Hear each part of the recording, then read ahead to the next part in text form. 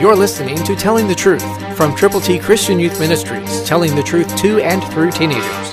Here is Triple T founder and president, George Dooms. Believe on the Lord Jesus Christ. Do you see people who are strutting their stuff and who are trying to make an impression on other folk, trying to be men pleasers? Colossians 3:23, New King James Version says, "And whatever you do, do it heartily, as to the Lord, and not to men."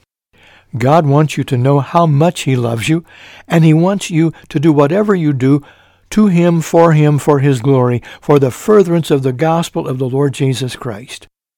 God wants us to have fellowship with other believers, but He wants us to glorify God in the middle of everything that we say and do.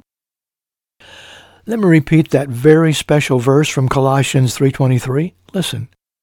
"And whatever you do, do it heartily, as to the Lord and not to men." In other words, get enthusiastic about your service to Jesus. Be excited about the people that you can work with to tell other people who don't yet know Him how they can know the Christ who died for them, who rose again, and who wants to give them the gift of God, eternal life. If you don't tell them, how will they know?